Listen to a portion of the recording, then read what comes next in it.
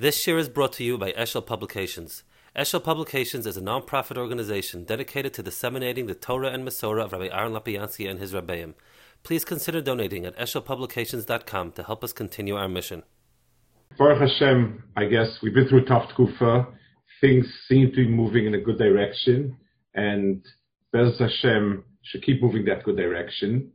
And the question is now, looking back, looking forward, what do we take away from it? I heard yesterday a fascinating little story that I thought worth repeating from Rabbi Blooming. He's the Chabad Shliach in Potomac, which is near where I live. And he said the following. He said many years ago, he went to visit one of his Balabatim, who was unfortunately doing a few days in jail. This person was an established person, a respectable person. Obviously, it was something that was pretty difficult for him. And he told Rabbi Blooming, I'm just waiting that this should be over and that I can forget about it as if it never was. And Rabbi Blooming told him, you're going to be missing something if that's what you do. HaKadosh Baruch Hu sent you here for something that your neshama needs. Another understanding, another feeling, another realization. Maybe now when your money is powerless, when your standing is powerless, when you're away from the family, when you're alone with yourself, maybe there's some realizations you've picked up and some understandings that are going to be something new. This experience is going to provide you with some sort of added piece that you didn't have. And if Hashem put you through this process, it means your neshama needs it, and you should make use of it and take it with you. That was the way he used that story as a description of going forward.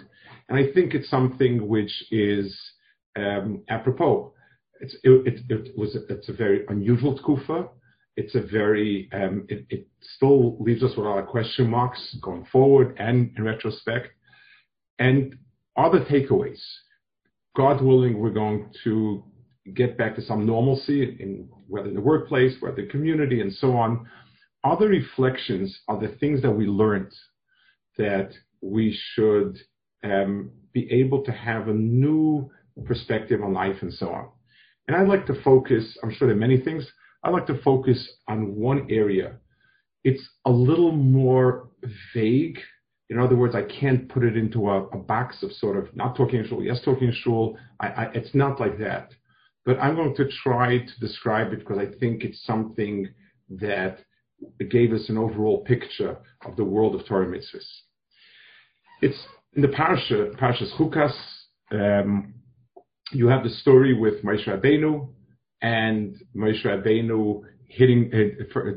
First, he spoke this stone, a little bit of water came out, and then he hit it, and it says, "Vayetzu mayim rabim, v'teish ha'edo biram." A lot of water came out, and everybody drank together with the cattle. So the Ar Sameach in Meshech Chochmah has an extraordinary piece over here. I'll read a line or two because I think just worth hearing his beautiful lashon. Da, he says, Ki habrocha asher hi b'chefetz Hashem u'b'seva panim yafes. A bracha which comes with the true ratzon of Hashem and graciously given by God, he einena mehulelas b'kamusa. It is not at all described in quantity, rak bechusa in quality. Ki ze inyan yosa niska v'yosa noer. So he said, if we're to ask ourselves, the Ar Sameach says, we want to be blessed by HaKadosh Baruch Hu. Being satiated and having a great meal is a blessing. Okay, so we want a lot of food. That would be a sign of Birchas Hashem. How about, and this is a lashon straight from Chazal, it says in Chazal, in B'chukosai, it says, V'achaltem lachmechem lesova. You're going to eat your bread and be satiated. Chazal says, Shehi ochel kima u'mizbarech b'meyav. He eats a little bit, and it fills him, because it has bracha to it.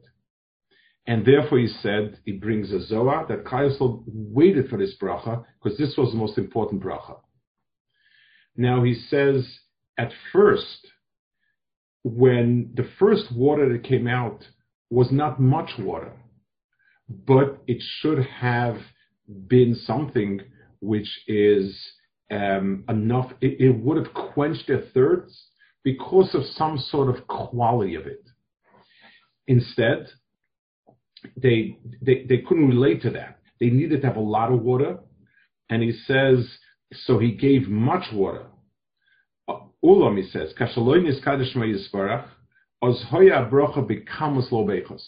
so since they weren't Bekadosh Shem Shemayim, the bracha was now in quantity, not quality. So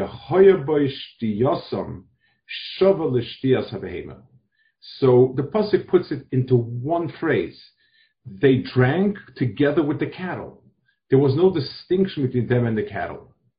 And that's why this was a klala, that yes, they had water, but what quenched them was the quantity, not the quality. It's very fascinating. The Sameach says it in the pasuk. You find a halachic, a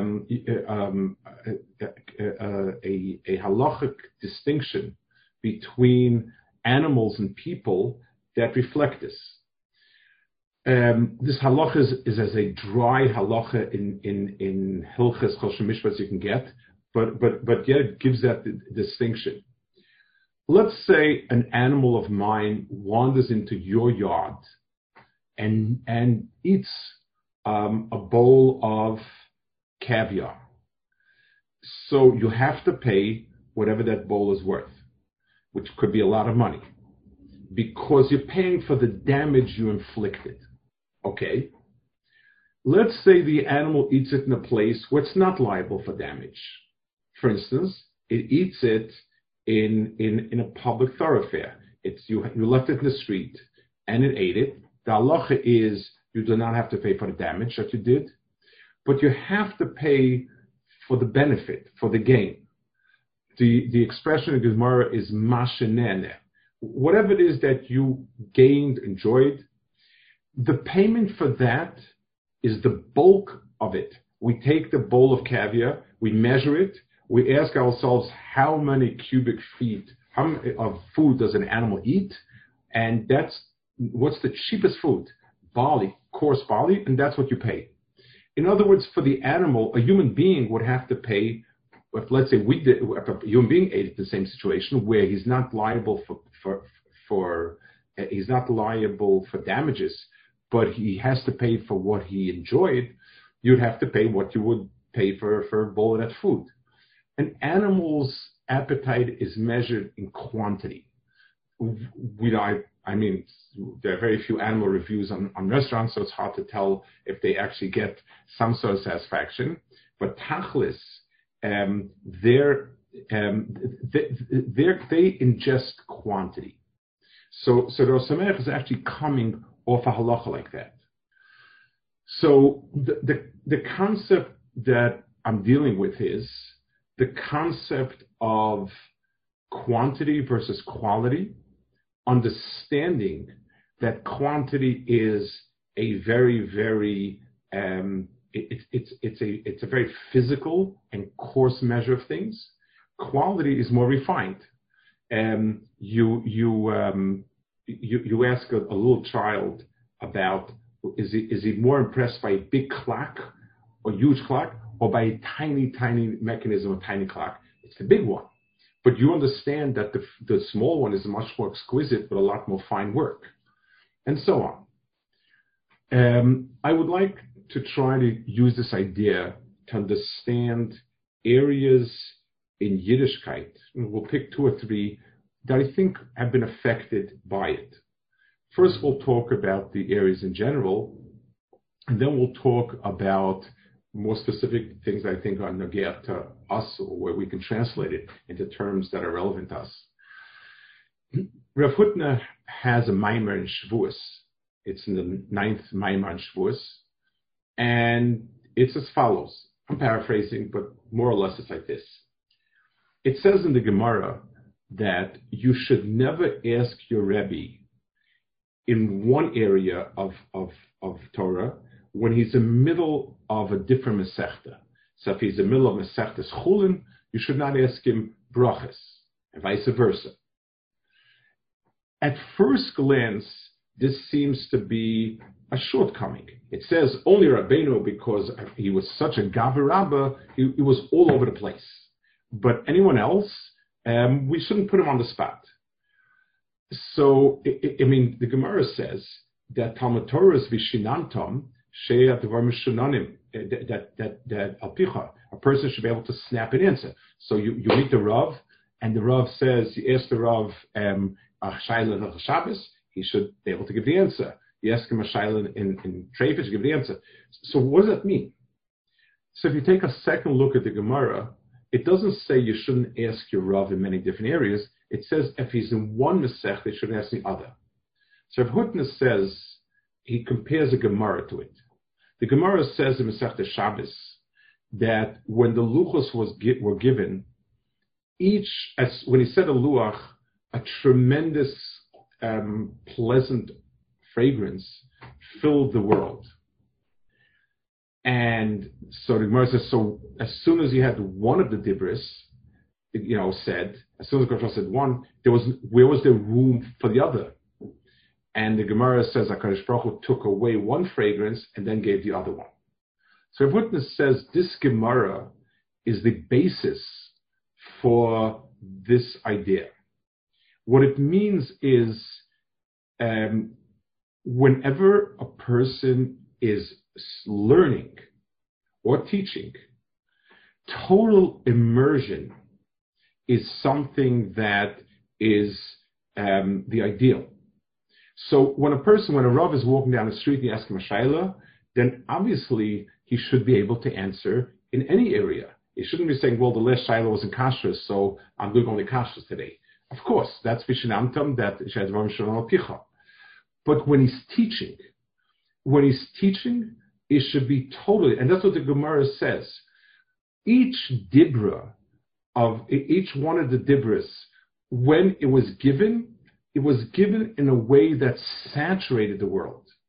It required an act to move it aside and to bring in something else.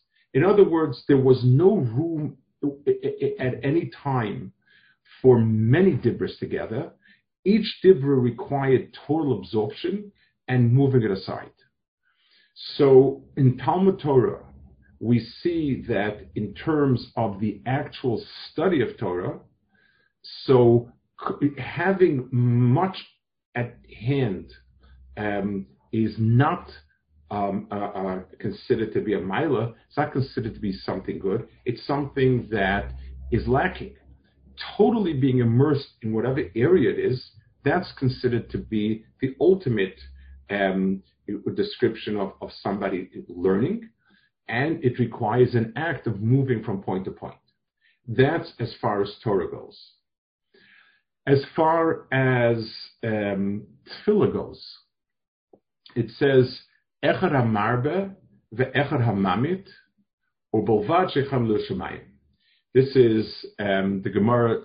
The Gemara has it from Karbonos, that whether you bring a big ox or a bird or a flower, Echad HaMarbe ve'echad HaMamit, whether you say much or little, the main thing is it should be Chav Liba Shemayim. Now, this is actually brought in halacha. In halacha, if you have a choice of saying a lot of slichas, a lot of kinnis, a lot of whatever, but you really won't be paying much attention to what you're saying, versus saying a little bit, then you should say a little bit with kavana over a lot without kavana. Obviously, this applies to the areas that there's no obligation. Krishma and brachas, we need to say. Shmona Esrei, we need to say fully. There's no excuse over there because Chazal made that as a takana. Psukei de Zimra, one ought to say the whole thing because it's a set takana. But once you go away from anything which is a set halacha, then this principle takes over. And the question is if to say many slichas, or to say slowly one slicha, certainly saying slowly one slicha is preferable. That's halachas is Shulchan Aruch, and it's true about all the different yiratzins we might say before davening and so on. So in Tefillah we find that the Kotzke says a beautiful insight with its full sharpness. He says, so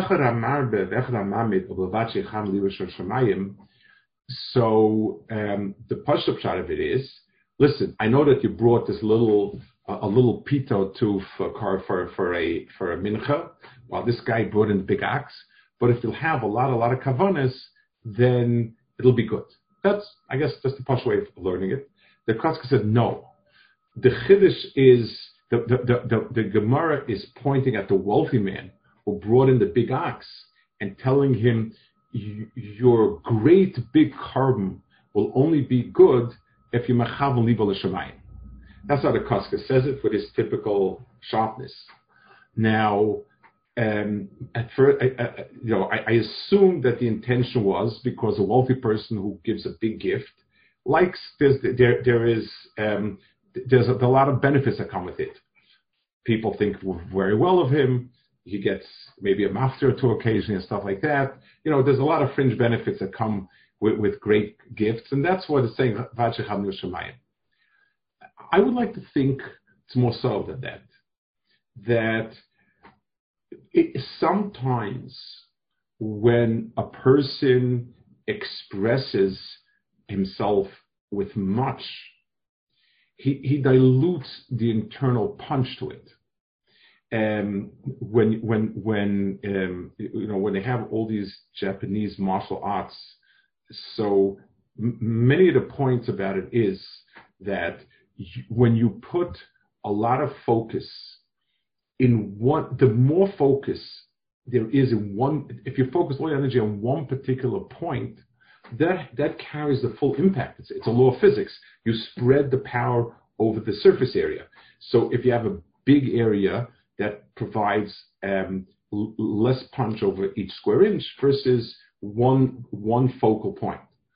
So in Tefillah you have that the area of being mechaven much versus saying much. Being mechaven is important. Finally, 1/3 area where I would like to bring a makar for this type of thing, and then we'll try to speak more, I guess, practically a little bit about it.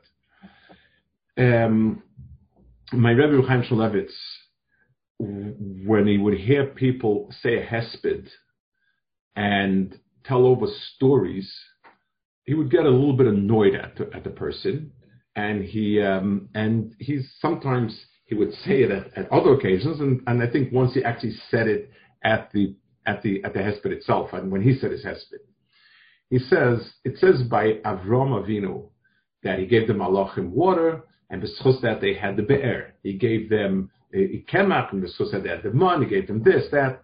He said, those are not extraordinary acts.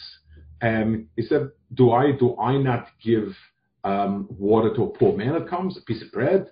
So why don't I get that type of return on my investment? So Reb Chaim said a phrase in Yiddish, and I'll translate it soon. Nicht de Meisim lernen of a Menschen, nor der Mensch lernt of the Meisim. In other words, the stories don't give the measure of the man. It's the man that gives a measure to his deeds. Now, the deeds. So, what he meant was, and he expressed it, you can give a piece of bread and a glass of water to a poor person, very perfunctory, very matter of fact, very kind of, okay, here it is, take that. I can give it to the person, and I can give it with my entire heart neshama. It's like when it says the Gemara says that somebody is malben shinov la'ani. If somebody expresses to an ani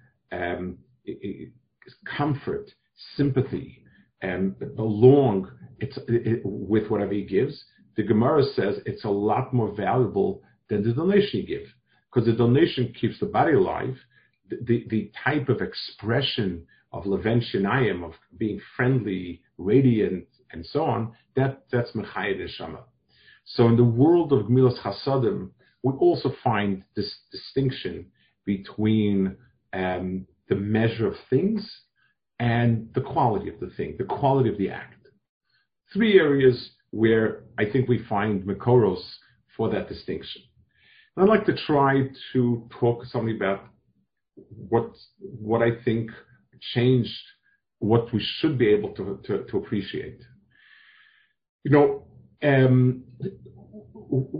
We live, everything is today because of the ability to give so much, we have an appreciation for that.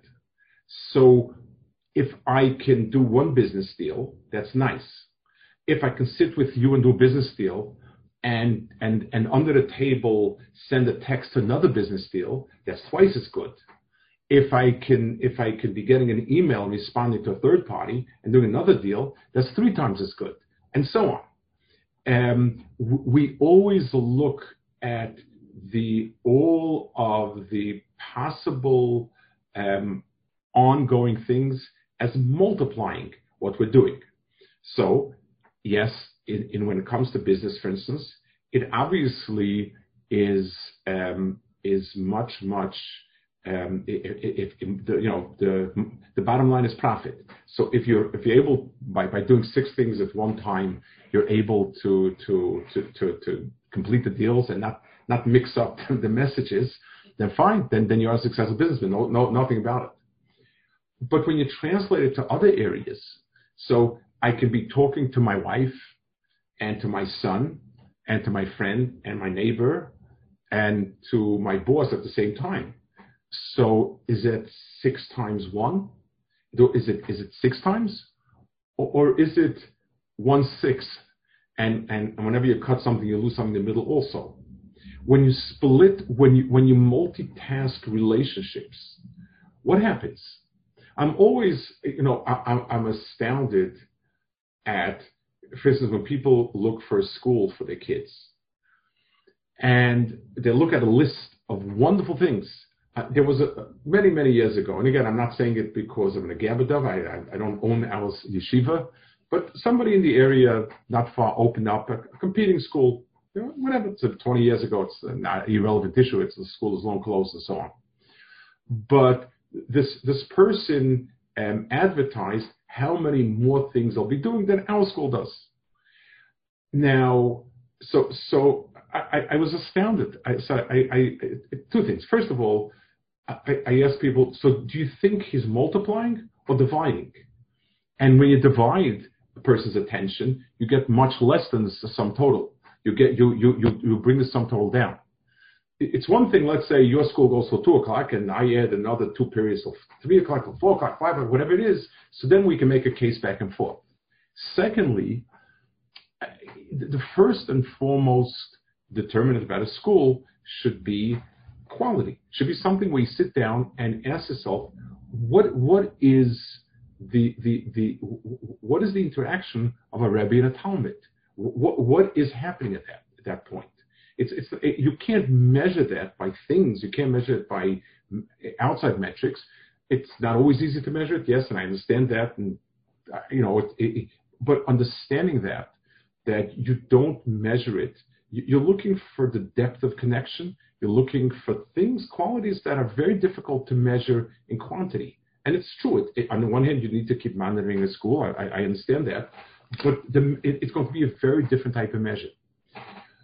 We go into davening. So we have a splendid, Baruch Hashem, the shul's hours are beautiful. We have a lot of things going on and so on and so forth. But what's the quality of me and my sitter? Me sitting with my sitter, what does it look like? How much am I pondering the words? How thoughtful?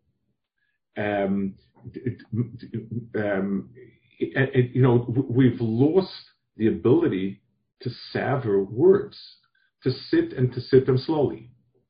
Imagine you invite a person who's not at all sophisticated to a very, very gracious dinner, and you now serve him a bottle of this extraordinary wine, like a very expensive bottle of wine. I would mention price, but I just thought I'm an Amor, so I don't want to give away that I stick to Kedem Manischewitz and that's about it. So I'm not sure, but it's a very, very expensive bottle of wine.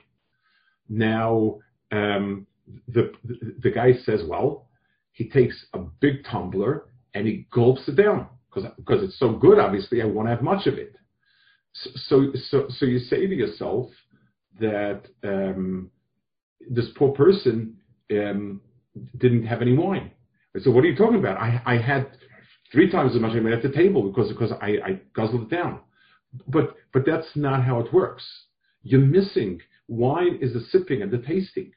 To take a pasuk slowly and to taste it, to sip it, to savor it. Unfortunately, even in general studies, we don't have a person. We've lost the art of sitting down with something that's written beautifully and just enjoying the phrasing, the words, and not looking at how much we're doing, but looking at the quality of it. How many rich overtones am I getting? Sipping it, learning how to do that. We were forced. The only thing we didn't have a nice chazan and we didn't have a nice rav. All we had was our 4 walls and a siddur. And the only thing we could ask ourselves was, how much were those words meaningful to me? How much? And I needed to make that cheshbon. Yes, I can afford a Pesach in a place where they have 90,000 activities with every single chumrah and hidur and greatest rav and biggest chazan and all these things. Did it measure up with the quality of sitting quiet with family? So many people were shocked at how pleasant the Seder was, with the minimal conditions, with all of the things, just sitting with the kids. We're so into, every moment has to be used, just being with them and giving them the attention. There is nothing that makes a person feel better than somebody who sits and gives him that attention. That person is interested. My father is interested in me. We've connected 100%. It's not that there are pieces and bits and pieces all over the place. We had that in learning. We may have had less shiurim, but I found in yeshiva the experience was because there were less distractions, people were more into it. When people ask about why people in the old days would learn a lot better than today in yeshivas and before the pre-war Europe. So the answer, I think, one of the big answers was there were very few distractions. If the only thing you have is Baba Kama, so Baba Kama becomes your entire self. It fills you. It's something that you live it. This is your world. If I were to go back and to say to myself, the people in yeshiva that did extremely well, the ones that really were above and beyond, so obviously being bright had a lot to do. Yes, there's every so often there's somebody who's not naturally smart but did very well, but being bright has something to do with it, and putting in the time and hours has something to do with it. But I think exclusivity is very, very important. And the people who their world was, like we described in the dibris that were given, the people who could fill their entire world with the learning at the time were the ones who at the end of the day were the masters of it. That was something that was extremely, extremely important in that world. And I think it's one of the reasons why there was such resistance to giving, to having yeshiva systems with other things. So I understand the balance, I understand the needs for it. It's not, there's nothing perfect, but at the end of the day, it's the idea of having something that's exclusive, and you're entirely wrapped up and involved in something that is Torah, gives you a dimension that's very hard to do when there are other things in your mind. It's not only a question of how many hours, and yes, there are different balances, different times in life. But I'm trying to explain that it's not the hours; it's just that type of focus, exclusivity. So in the areas of learning, many people, because I found that in yeshiva, despite all of the cumbersomeness of having the Zoom show and so on and so forth, in many ways, the learning was actually very good. And I think it had to do with the fact there was not much else going on. So I think understanding this distinction, the world has gotten a mentality that much and many is the good. And I think that goes against the understanding that the Torah has about it, and which is the quality of each piece. It's just like every word of Torah, you can learn so many things from it, almost an endless amount of things. So that means being able to keep zooming in on something is where Ruchnius lies. The Ruchnius lies in that. So I guess in the big picture, I would say to reorganize our lives, we're understanding that our multitasking in many ways is dividing and dividing our quality, taking away from each individual piece. We're not accomplishing 5 times as much. We're accomplishing 5 times 1/5 as much. And we lose because every time you slice the cake, there's always pieces that there's always crumbs in the middle that go missing. We lose on it. So when we're reorganizing and thinking about things that will change, what will we do now that we would change our perspective on Yiddishkeit? What will we do now to change the direction and so on? I would think for many of us, if we reflect, this was a major shift. I don't know if everyone's conscious of it. To me, this was it. And therefore, when we ask ourselves, how many shurim should I have and how much learning? A lot more than adding hours is making the time we're learning as to be immersed as possible. There's no reason that we need to have anything going on in that hour that we're learning. There's no reason, we should be available during that hour. There's no reason why we should be distracted. There's a time to socialize, there's time to learn. Learning less, and again, I've seen this in Shiva, learning less time, but qualitatively being a lot more exclusive, usually gets a person a lot further than diluted time.